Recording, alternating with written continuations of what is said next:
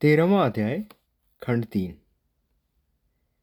देह ही मैं हूँ, यह जो भावना सर्वत्र प्रचलित हो गई है, इसके फलस्वरूप मनुष्य ने बिना विचारे ही देह पुष्टि के लिए नाना प्रकार के साधन निर्माण कर लिए हैं। उन्हें देखकर बड़ा भय मालूम होता है।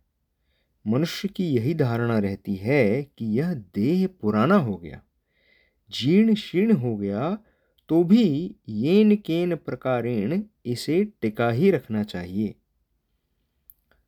परंतु आखिर इस देह को, इस ढांचे को आप कब तक टिका रखेंगे? मरने तक ही। जब मौत का वारंट आ जाएगा तो क्षण भर भी देह कायम नहीं रख सकते। मौत के आगे सारा गर्व ठंडा हो जाता है। फिर भी इस तुच्छ देह के लिए मनुष्य नाना प्रकार के साधन जुटाता है। दिन रात इसी देह की चिंता करता है।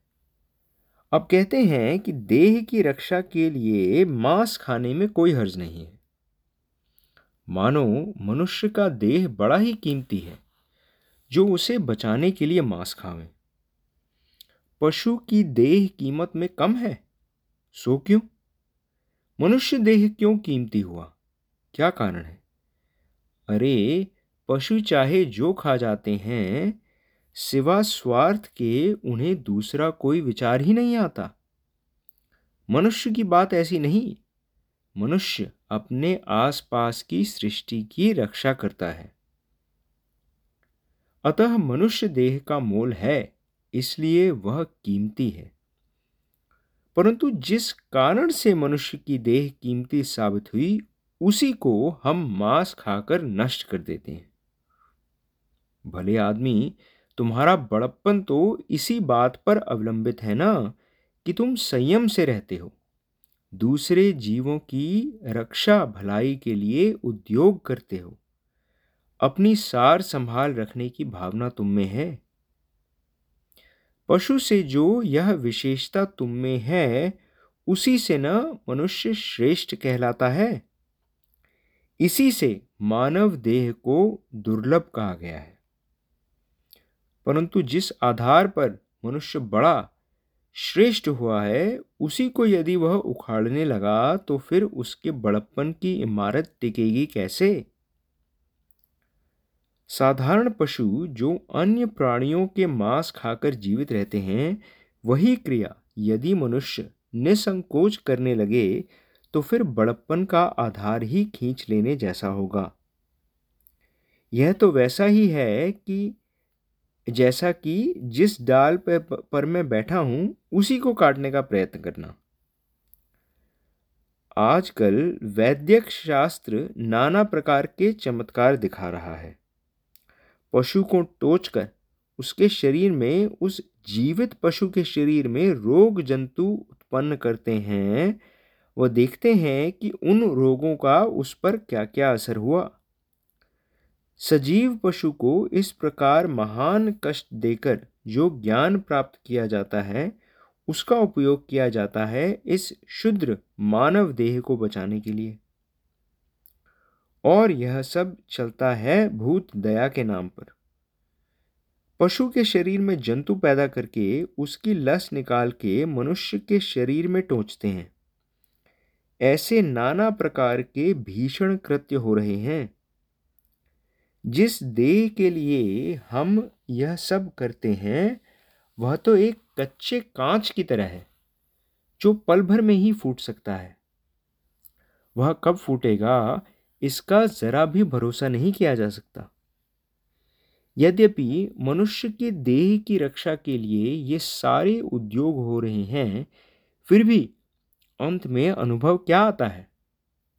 ज्यों ज्यों इस नाजुक देह को संभालने का प्रयत्न किया जाता है, त्यों त्यों उसका नाश अधिकाधिक होता जाता है।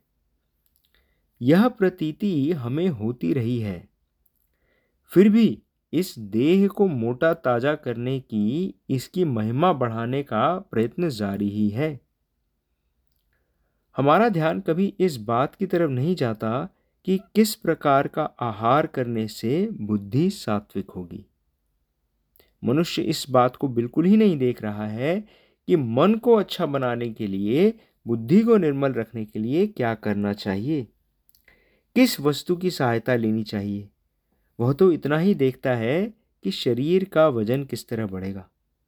वह इसी की चिंता करता दिखता है कि जमीन पर की मिट्टी उठकर उसके शरीर पर कैसे चिपक जाए, मिट्टी के वे लौंदे उसके शरीर पर कैसे थुप जाएं।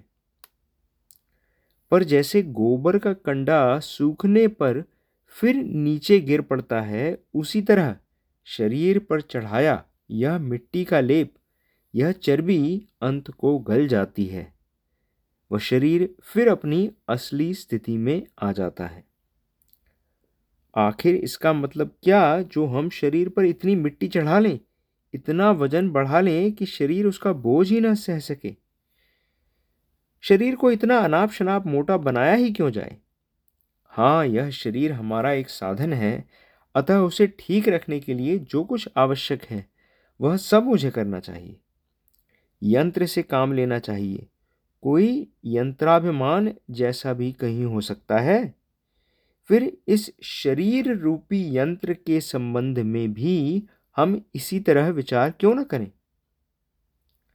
सारांश, यह देह साध्य नहीं बल्कि एक साधन है। यदि यह भाव हमारा दृढ़ हो जाए तो फिर शरीर का जो इतना तुमर बांधा जाता है वह न रहेगा। जीवन हमको और ही तरह से दिखने लगेगा। फिर इस देह को सजाने में हमें गौरव न अनुभव होगा। सच पूछिए तो इस देह के लिए एक सादा कपड़ा हो तो काफी है, पर नहीं, हम चाहते हैं वह नरम मुलायम हो, उसका बढ़िया रंग हो, सुंदर छपाई हो, अच्छे किनारी बेल बूटे हों, कलाबत्तू हो आदि। उसके लिए हम अनेक लोगों से तरह तरह की मेहनत कराते हैं। यह सब क्यों? उस भगवान को क्या अक्ल नहीं थी?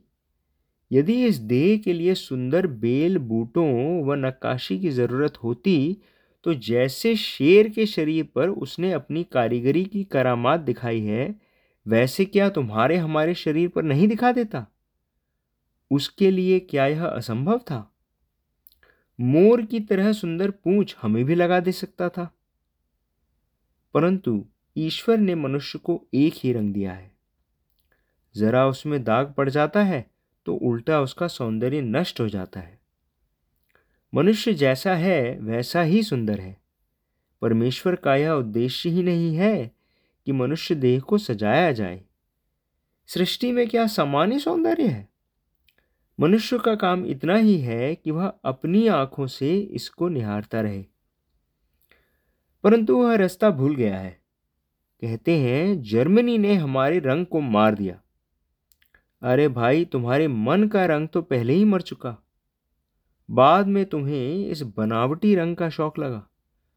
उसी की बदौलत तुम परावलंबी हो गए। बिला वजह ही तुम इस शरीर श्रृंगार के चक्कर में पड़ गए। मन को सिंगारना, बुद्धि का विकास करना, हृदय को सुंदर बनाना तो एक तरफ ही रह गया।